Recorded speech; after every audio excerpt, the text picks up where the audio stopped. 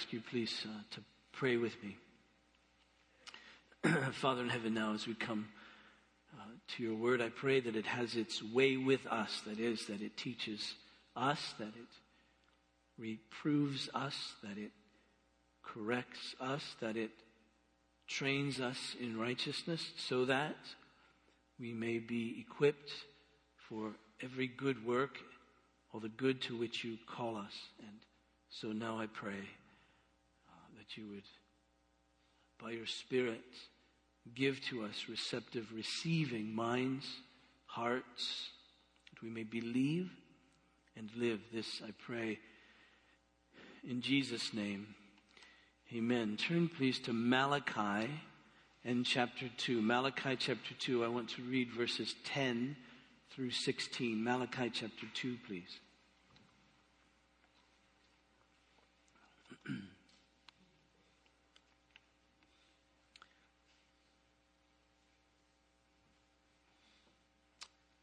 Hear the word of God. Verse 10. Have we not all one Father? Has not one God created us? Why then are we faithless to one another, profaning the covenant of our fathers? Judah has been faithless, and abomination has been committed in Israel and in Jerusalem. For Judah has profaned the sanctuary of the Lord, which he loves, and has married the daughter of a foreign god. May the Lord cut off from the tents of Jacob any descendant of the man who does this, who brings an offering to the Lord of hosts. And this second thing you do, you cover the Lord's altar with tears, with weeping and groaning, because he no longer regards the offering or accepts it with favor from your hand. But you say, why does he not? Because the Lord was witness between you and the wife of your youth, to whom you have been faithless, though she is your companion and your wife by covenant. Did he not make them one with a portion of the Spirit in their union? And what was the one God seeking? Godly offspring. So guard yourselves in spirit, and let none of you be faithless to the wife of your youth. For the man who does not love his wife but divorces her, says the Lord, the God of Israel, covers his garment with violence, says the Lord of hosts. So guard yourselves in your spirit, and do not be faithless. Now, what I want to do today, I won't be able to get through all of this. What I want to do today, if God will help me, is to lay out the big idea, the main theme, if you will, of this passage. And then, given what this main theme will stir up in us, I want to lay out a way for us to hear it. And then, if I have time, I want to take up the first point of it. All right? So that's the plan. Now, the big idea, the main theme here is marriage.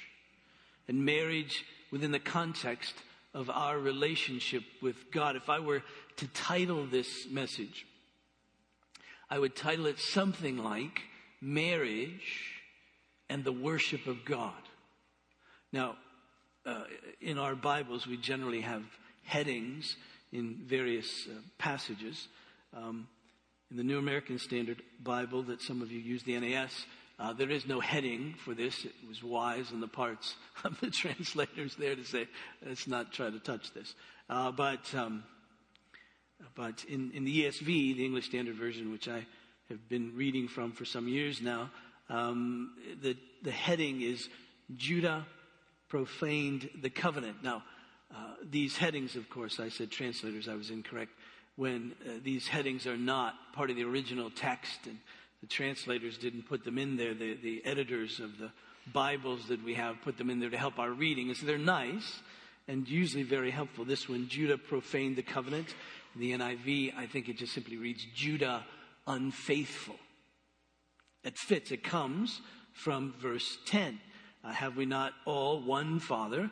Has not one God created us? Why then are we faithless to one another, profaning the covenant of our fathers? Now, that expression, Judah unfaithful, or Judah or Israel profanes the covenant, could really be used of most of the Old Testament prophetic writings. It could be used of much of what we've already looked at here. In chapter 1, we realize they profaned or desecrated or maligned the covenant of God, God's relationship with them as He defined it, by offering lame, literally, and unfit sacrifices. And then in chapter 2, we read last Sunday about the priests and how they maligned, desecrated really this covenant, this way of God relating to His people as He defined it, by way of their practices and their lives, and not having within their own hearts the glory of God, and accepting unfit offerings and offering unfit offerings and teaching that which was not true about God, all of that. So we could say, yes, in all of these cases, Israel profanes God's covenant. But as we look through here, I get the idea of worship and marriage in the context of worship from this expression that they profane the covenant of our fathers in verse 10. That comes, I think, from this covenant with Moses on Mount Sinai. It's there that God became really for Israel their father and creator. In verse 10, where we have we not all one Father, has not one God created us? That's not a reference, that creation reference, simply to creation in Genesis 1. But God literally made Israel His people. He created them to be His people. And at Mount Sinai, created for Himself, made for Himself this people to be His. For instance, in Deuteronomy, in chapter 32 and verse 6, the middle of verse 6, Moses writes, "Is He not your Father who created you, who made you and established you?" That's in this sense at Sinai of being made the people of God. And so God makes covenant with His people there. By that, He lays out His relationship with them as He defines it. And He gets to define it because He's God. And so He lays out this relationship with them, and He makes promises to them. And in return, they make promises back. That's what a covenant is. One party initiates with here God and makes promises, and then the others promise back. And so we see that in the context of this covenant at Sinai. God says, "I will be your God. You'll be my people."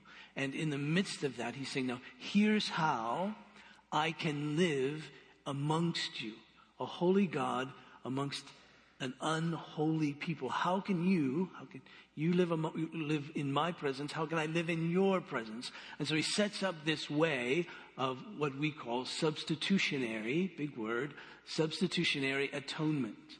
He takes the unblemished for the blemished. He takes the unblemished animal in place of, substitute for, the blemished worshiper. No reason for this animal to die other than God accepts that animal as having had upon it imputed the blemishes, the sins of the worshiper. He says, "This is how you can be in my presence. I'm just, I'm holy. And so for you to live in my presence requires justice to be done. And I'll take this substitute. I'll take this unblemished animal. And there'll be no confusion as to why this animal's dying, has no reason to be killed other than I'm taking it for you." And so He does. He says, this is how you're to live, and to live then in my presence. And God promises then to love this people. That's His promise, His covenant. We can summarize it by His love really for us. Then you see, we are to love Him in return. The implication of this covenant is that there's a vow made by those in covenant with God, and that can be summarized as well by love. That is, that we're to love the Lord our God with all of our heart, soul, mind, and strength. At Sinai, it was first laid out by, "You'll have no other gods before me." That's the sense of it. God says, Here I am, I'm your God, I'm your Father, Creator. I've made you to be mine. And so I'm going to treat you as Father. And so you're to look to no one else other than to me, because I am God. And so the vow, implicit and even explicit as the people take it, is yes, we will be faithful to you. We'll trust you. We'll obey you. We'll love you. We'll have no other gods before you. But you see, implied in all of this, because God is Father, is family. And so, in essence, he's saying, listen, if you're going to worship me, if you're going to declare my worth, and you'll have no other gods before me, you will love me with all your heart, soul, mind, and strength. That's a declaration to you of my worth. And you declare that with your very lives. But also in the midst of that worship, not only praising God for who he is and giving thanks for what he's done, but also there's this sense of submission to his will. That's how we love him. We submit to his will in joyful obedience. But you realize that joyful obedience to God requires us to love one another. Look at the 10 Commandments. You might be able to delineate them like this. The first 4 deal with directly the worship of God, having no other gods before him, and not having any graven images of him, that is, worshiping him as he reveals himself, as he truly is, not taking his name lightly in vain as it's put, and setting aside time to do that, a day to stop and gaze upon him, and all of that. But then 5 through 10, we look, are very much horizontal, very much relational, about how we relate to our parents, about how we relate to our spouses, about how we relate to one another in terms of not lying or stealing and coveting and all of that love that we have for each other. And so when Jesus was asked to summarize the law, this covenant, he said, well, it can be summarized like this, that you're to love the Lord your God with all of your heart, soul, mind, and strength, and love your neighbor as yourself. It isn't an either or. It's a both and. When we're in covenant with God, we're in covenant with each other. When we've made vows to God to be faithful to him, that means we've made vows to be faithful to each other. Both are part of this covenant. And that is how we worship God. And so Malachi lays out this sense that they had been faithless to one another, profaning the covenant of our fathers. He says, you've been faithless to this covenant. That is, you've broken your vows. He doesn't say you've been faithless to God. He could have. But he has something very specific in mind here. So he says, you've been faithless to one another. You've profaned, you've desecrated, you've maligned the covenant that God made with our fathers. That covenant that God made with them, and thus you made with him and each other. So you've broken this vow that you have to one another to love as you love yourself. Or as Jesus would put it, to love as I have loved you. And the specific thing that Malachi has in mind, that God has in mind as he comes to the people here, is marriage. And they've violated this covenant with God and with each other concerning marriage on 2 counts. One is in the ones they married, and 2, in divorcing the ones they had married. Right? Broke it in 2 ways. I take the first one from verse 11. Judah has been faithless, and abomination has been committed in Israel and in Jerusalem, for Judah has profaned the sanctuary of the Lord. And that expression, the sanctuary of the Lord, means the very presence of God among you, whether it's a reference to the temple or the people, but that's where the Lord lives. You've profaned that. You've desecrated that. You've maligned that. For Judah has profaned the very presence of the Lord, the sanctuary of the Lord, which he loves to be among his people, and has married the daughter of a foreign god. Now, That has nothing to do with interracial marriage or marriage across ethnic lines. It did somewhat in ancient Israel because they were Israel, and anytime they married outside of Israel, they were marrying someone of a foreign god. This is really about marrying outside the faith, because there were those who came into Israel from other lands, Ruth by way of example, who converted, if we could put it that way, sincerely and profoundly converted to the God of Israel. And so if that occurred, that was fine. But here the notion is that they were profaning this covenant that God had made with them. They were breaking their vows not only to God but to each other. Keep that in mind. They were breaking their vows not only to God but to each other when they took these wives of a foreign god who believed in a God, served a God other than Yahweh, other than the God of Israel. So that was the first one. The second is that they were divorcing their wives, these men of Israel. And I take that from verses 14 through 16. Now, if you have a version other than the one I read out of the ESV, you may have been reading the NIV, the RSV, the NASB, the KJV, or some other initials. And all that's fine. We don't have an authorized version at our church.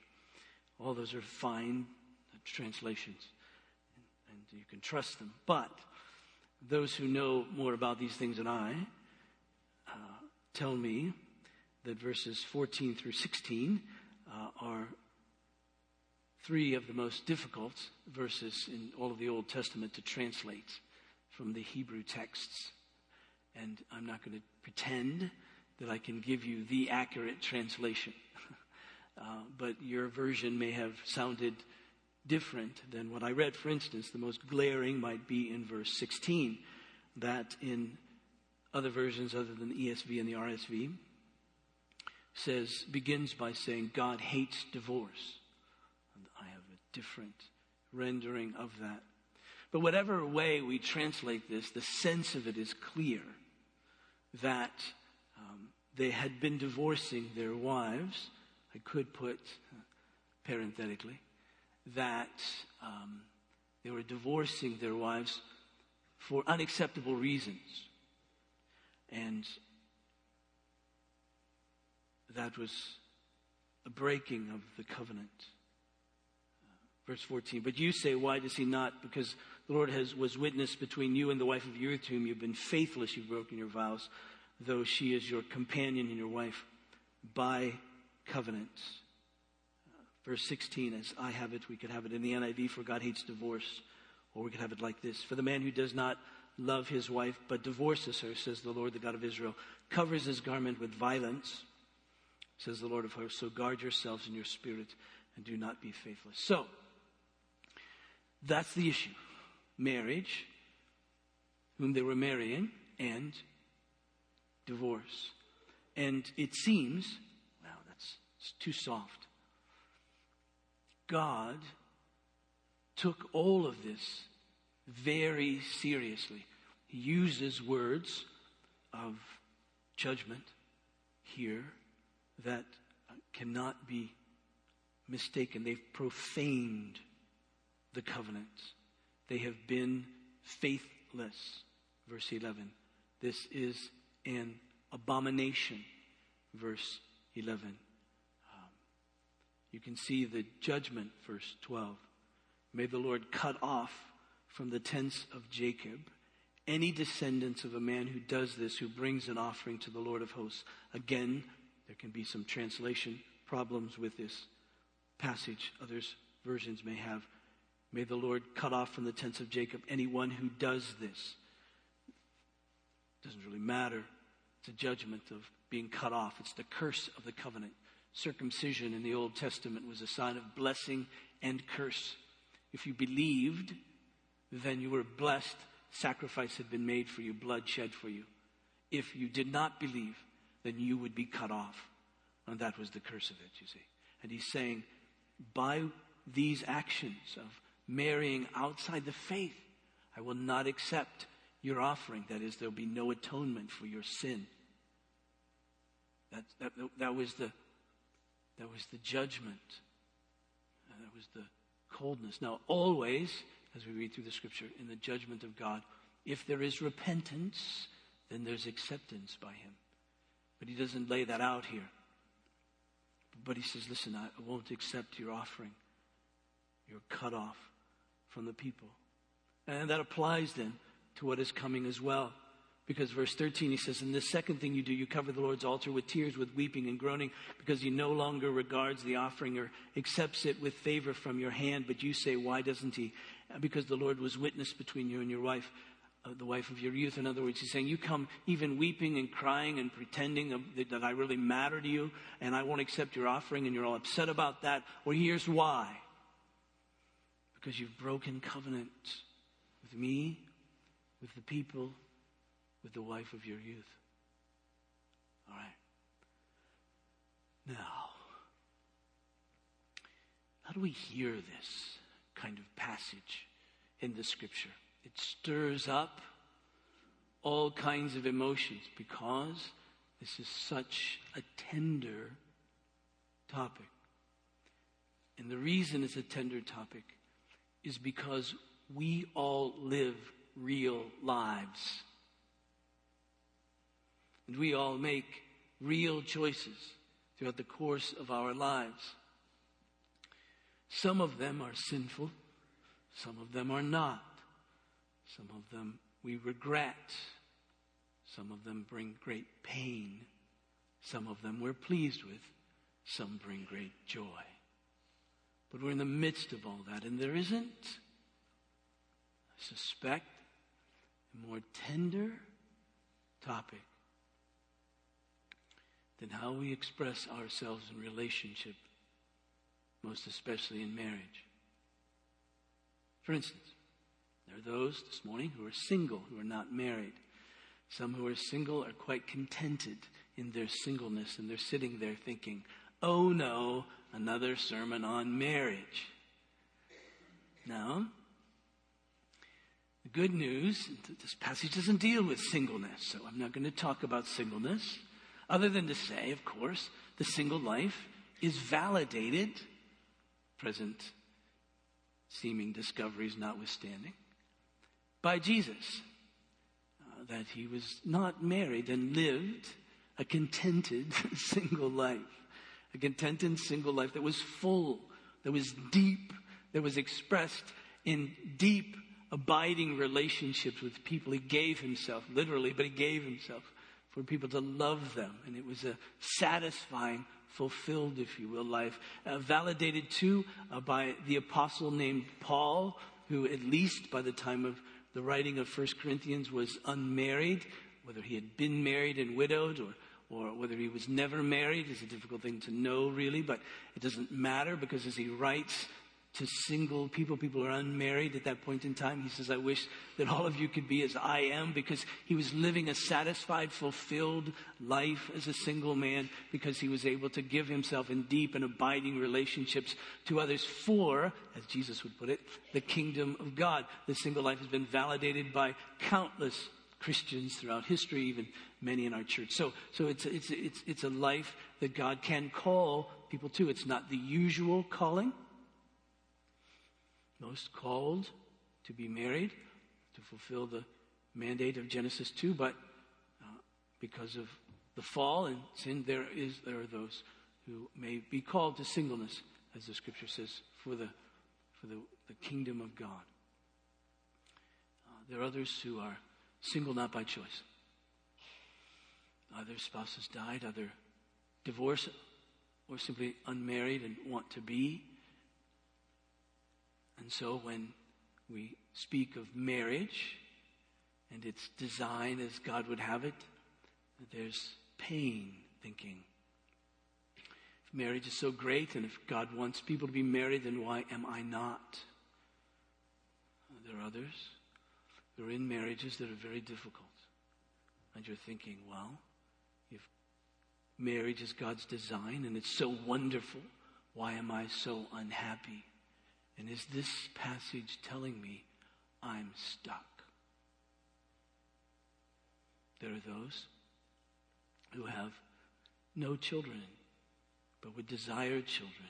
And you read that at least an objective goal, intent of God for marriage is godly offspring. Then what does that mean? And what if I have offspring? And what if they're not godly? What does that mean in my life? It brings pain when we think of these things.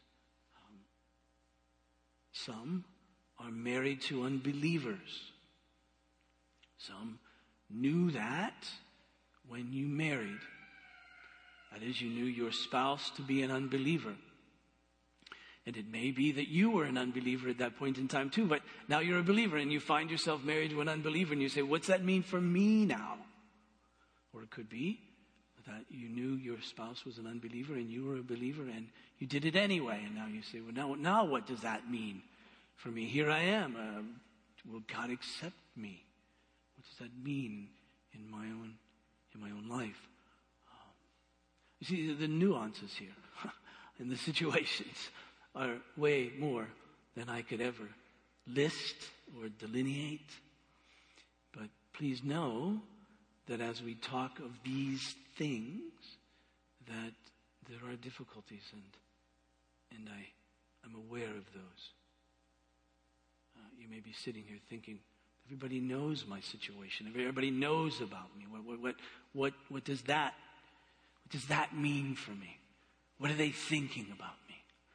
Well, let me just tell you this very quickly. Number one is, if there's any advantage to fallen, sinful human nature, no one's thinking about you right now.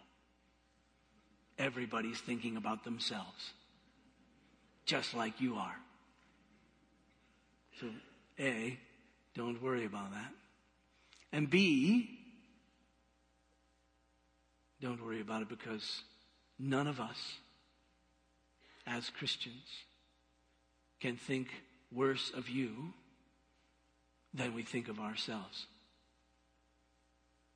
Because we all know ourselves to be sinners in the sight of God. So whatever your circumstance and situation, however known it may be, allow the flush to drain from your face. Because if you're blushing, we're all blushing. So, now the question is, how then, and I may not have covered your pain, so I know that. But how do we hear difficult passages? Let me introduce this. 2 Timothy, chapter 3.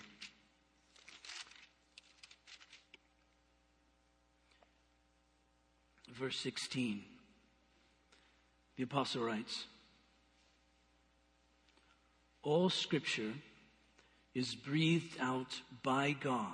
So we believe then that which is Scripture is not only inspired by Him, that's the old language, better I think, expired, breathed out, it comes from Him. That's the sense that it comes from God, so we can trust it. So all Scripture is breathed out by God and profitable. That is, that there isn't anything in the Scripture that we can read that doesn't help, that isn't valuable. So all Scripture is breathed out by God and profitable for teaching. So when we come to the Scripture, even difficult passages like this one, passages that may cause pain, discomfort, and whatever feelings it brings, that it's still profitable for our instruction, to train us, to teach us, to instruct us as to things that we do not know, or to remind us of things that we've been taught. So to teach us, and for reproof, or to be reproved by the Scripture. What that means is that we are to have our sins pointed out by Scripture. Every time we open the Bible, we should expect that our sins would be pointed out to us. Don't be surprised. Don't stop reading the Bible because every time you read it, you feel bad. All right? Expect part of it to be surprised by new information, new knowledge. Wow, I didn't know that was true. Be taught. But also then to go, ouch. That's true. I've sinned. You should expect that.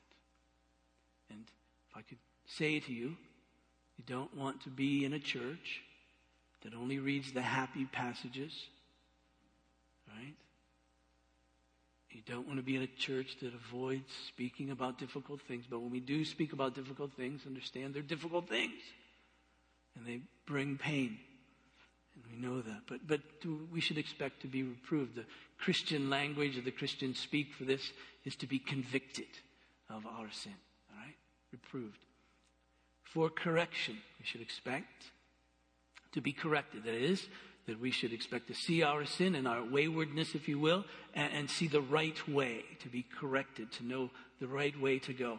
For training in righteousness. So this is like being at the gym, and so it's training, and it's training us in the sphere of righteousness, that which is right, so that, here's the purpose of that, the man of God, woman of God, person of God may be complete, equipped for every good work. And so God is saying, I want you to know what is good and to be able then to do it.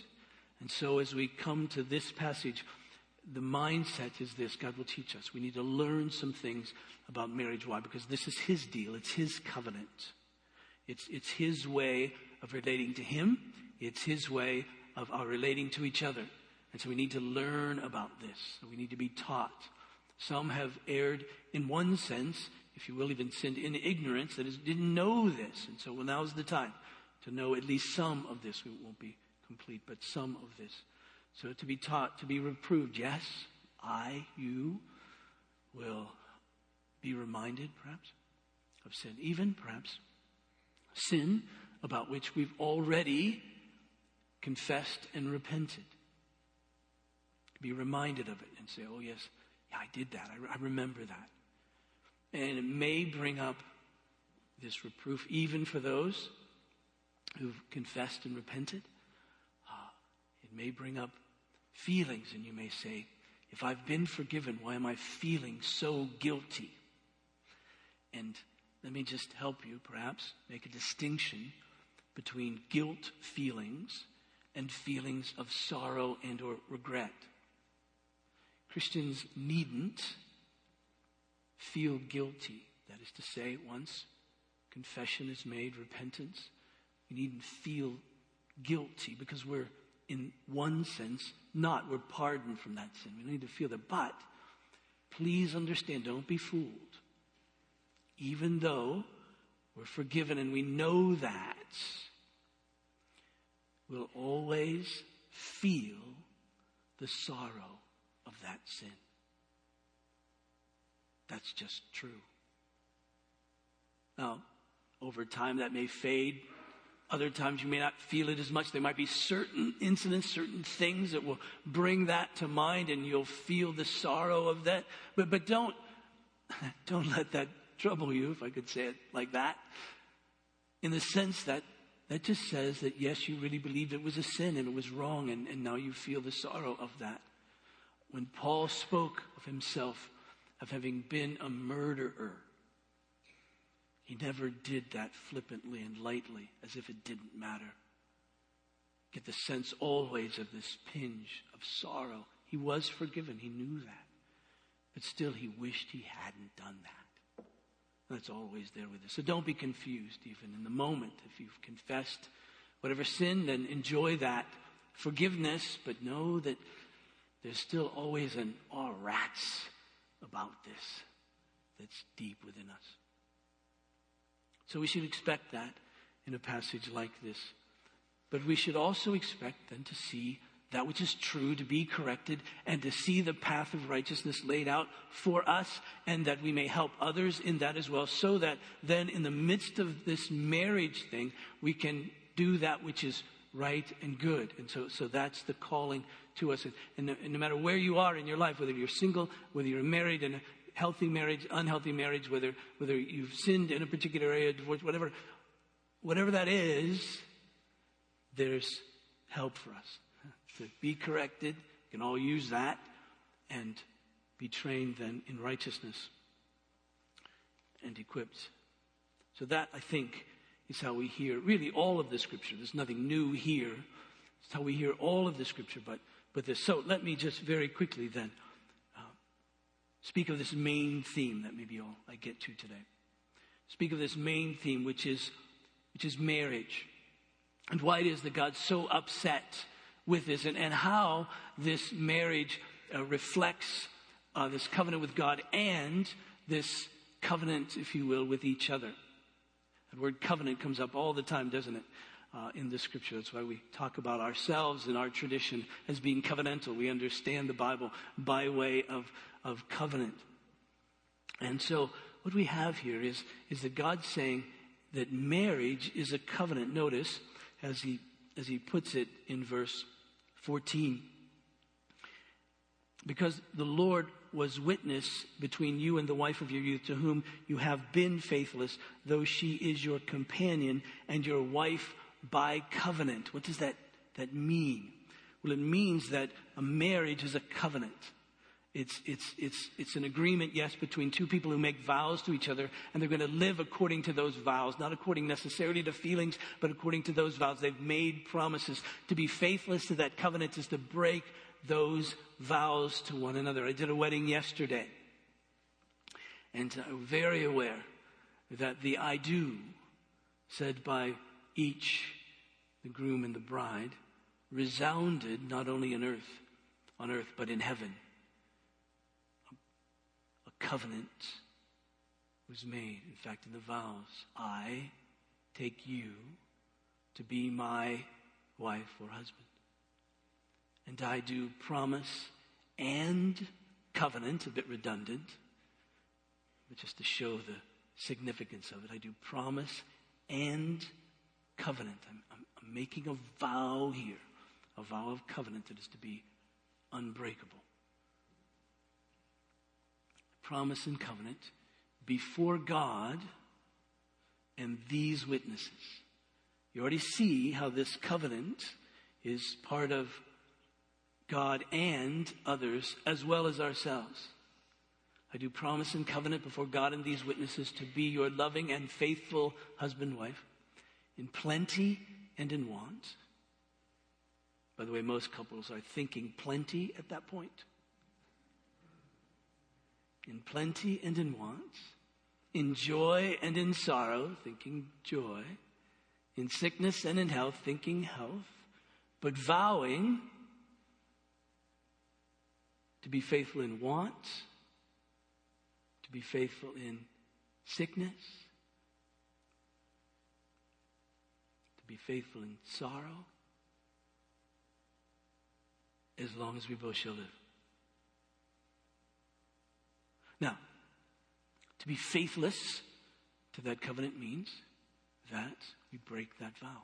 But you can see in the midst of this that God is witness. It says right here, God says, I was witness between you and the wife of your youth. And since this is a covenant with one another as well, that we can be faithless to one another, that's the theme here, that it must be in some sense a covenant with each other. So that when someone gets married, what they're doing is covenanting to each other. But in the midst of that covenant is God witnessing and the church. So we're all involved in this. So when that is broken, it isn't just broken with the couple, husband and wife. It's also broken with God, and it's also broken with the church, with the people of God. Now that's a hard concept with us because we don't understand very well as independent Americans how united we are to each other in God. But when Malachi is saying, you've been faithless to this covenant, he means not only to God, but also to each other. And that includes marrying outside of faith. Now, he says this marriage is a covenant, and it goes all the way back, of course, to Genesis chapter 2, where God lays out this relationship between men and women. He said a man should leave his father and mother, be united to his wife, and the two should become one flesh. He's saying, here's the deal. When marriage happens, what happens is that there's a oneness that takes place. He uses the word here, companion, rich word. So that husbands and wives are to be companions. They're to share life together. They're to be one. Now we know that in being one, that's where all the problems start, right? I mean, that's the trouble. That's the growing up. That's the maturing. It takes a while to get there. Karen and I have been married 39 years, and we're becoming one. Just the other day, we weren't so one, as I recall. Right? Still. But we're becoming one, you see. It's that oneness. It's that being companions. You're to share life together. That's the covenant. And when we don't, we break that. Now, why then is God so upset when they're marrying outside the faith?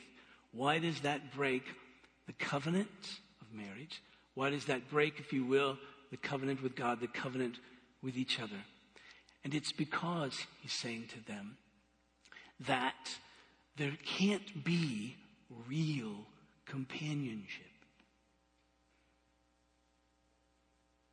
If your heart has been reborn, your life, if your deepest desire is to know God and to follow Him, then in this most intimate of relationships, you can't be companion.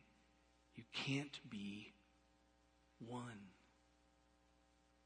If God is the one who defines your life through faith in Jesus, how can you be one with one whose life isn't thusly defined?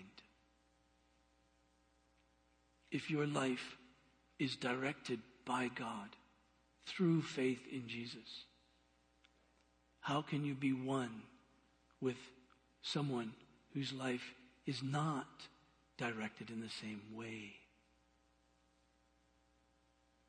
If your delight is in pleasing God by way of faith through Jesus, faith in Jesus, how can your life be one with someone for whom that is not their delight? We could say, it simply makes no sense that there could be that union, that oneness. Not only that, the great warning in Scripture is, if you do this, Israel, if you marry outside the faith, if you bring foreign wives into your lives, then you are the one who will be deluded. Your faith, that's the danger. We see that throughout all of the Old Covenant. In a sense, God is saying, how can you worship me and worship me alone? In fact, this passage we often use in the context of marriage, 2 Corinthians chapter 6, verse 14 says, do not be unequally yoked with unbelievers, for what partnership has righteousness with lawless? What fellowship has light with darkness? What accord has Christ with Belial, or Satan, the demons? Or what portion does a believer share with unbelievers? What agreement has the temple of God with idols? For we are the temple of the living God, as God has said, I will make my dwelling among them. I'll walk among them. I'll be their God. They shall be my people. And so forth. You know, that passage in 2 Corinthians isn't about marriage. We apply it to marriage, and we should. It's really about worship. If we're to worship God, if that's the essence of our lives, how can we worship when we're only part worshiper, when we're united to one who isn't? All right, now what's this mean? I have 3 minutes. That's a lie. Well, yeah. What's it mean, really? Does this mean that if I'm married to an unbeliever, then I should divorce that unbeliever? Paul in 1 Corinthians 7 says no. You're to stay, to love that unbeliever. In fact, to pray for that unbeliever, 1 Peter chapter 3, directed at wives, to pray for unbelieving spouses. Because you see, God can bring them to faith, and that's the heart's desire. Does it mean that I can't live a satisfied life? And the answer is yes and no. The answer is there can be some satisfaction, yes, of course. But honestly, the answer is that it can't be as fulfilling as if you were married to a believer. That's the wisdom of God, to be married to a believer. So it simply can't be. There'll be pain that you experience married to an unbelieving spouse that a person married to a believing spouse won't experience. Most especially when you lay your unbelieving spouse to the grave. The pain could be enormous. So, that's simply the truth of it. And does that mean, of course, as I mentioned a minute ago, that this spouse can't come to faith? No. Does that mean you can't invite the spouse to church? No, you should invite the spouse to church and include in the fellowship and all of that as much as possible so that others can pray as well. God, at times, is gracious to redeem these situations. We have many in our church who have come to faith by way of their spouse. And that's a good thing. However, I once heard Coach Self, after a basketball game, say this, that a bad shot's a bad shot, even if it goes in. And so we mustn't think that just because some of our sins work out all right, that is the way of righteousness. It isn't. We can't order our lives by bad shots that go in. We have to still shoot good shots. I've shot many a bad shot in my life that God has redeemed, and He said, don't do that again. And so we govern our lives by bad shots. What does it mean, though, if you're single? Well, it means this: don't marry an unbeliever. It just simply means that. It means for parents, teach your children that they're to marry in the faith. I used to whisper in my children's ears as they were going to sleep. When you marry, the person you marry must love Jesus, must love your dad, and must love you. Pretty much in that order.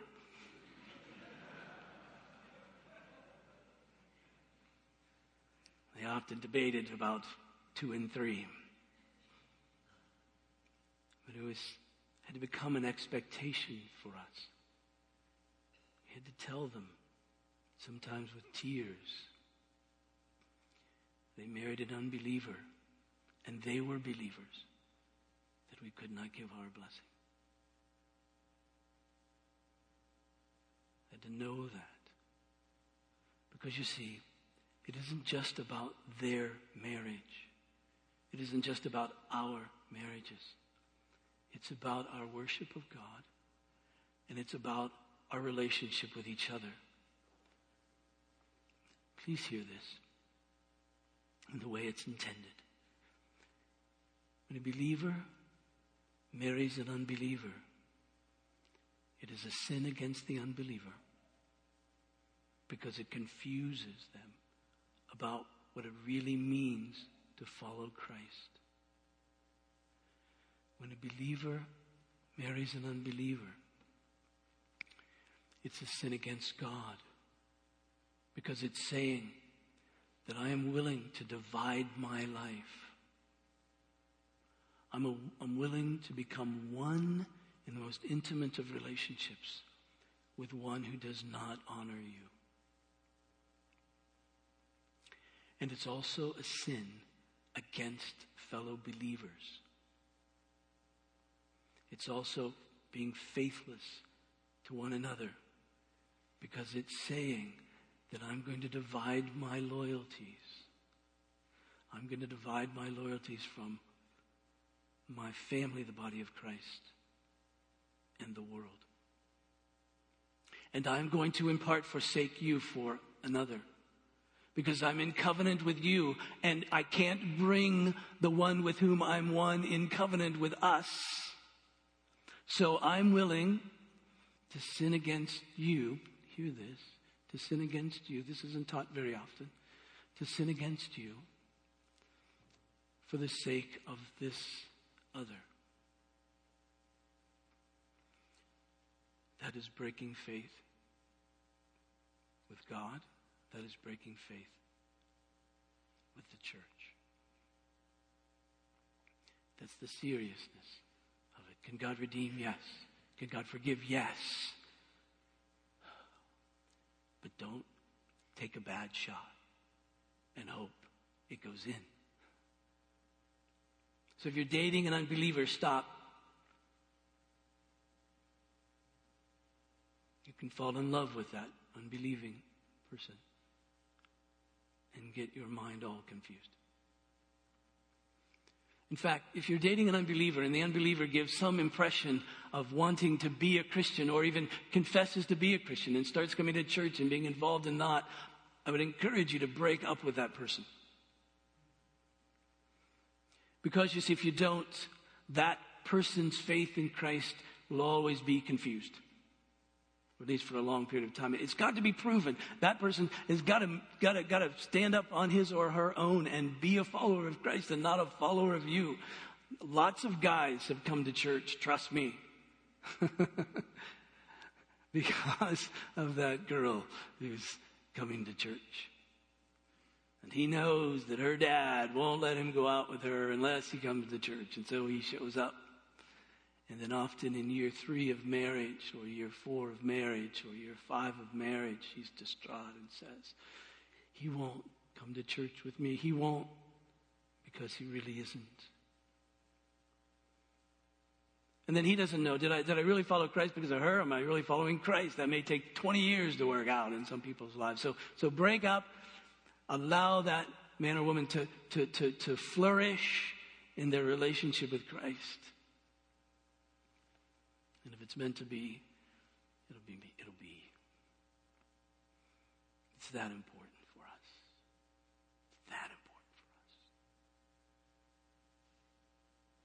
Let's pray. Father, teach us. Reprove us. Correct us. Train us in righteousness, that we may be equipped to do that which is good. Father, with the pain that we feel because of life that we've lived, forgive us our sins. Enable us to know that forgiveness. Enable us to walk in it. And Father, we do thank you for the multitude of times you've redeemed our sinful, unwise decisions. So we cast ourselves upon you even now. No standing in which to do that other than we know that you're gracious and compassionate. So, Father, we do pray for all of the situations in which we find ourselves, be it in marriage or in dating or in other aspects of life. And we pray that you would be gracious to us, that you would be compassionate to us, that you would redeem even these sinful, unwise choices that we've made. And to the ones that you leave with us that we must bear,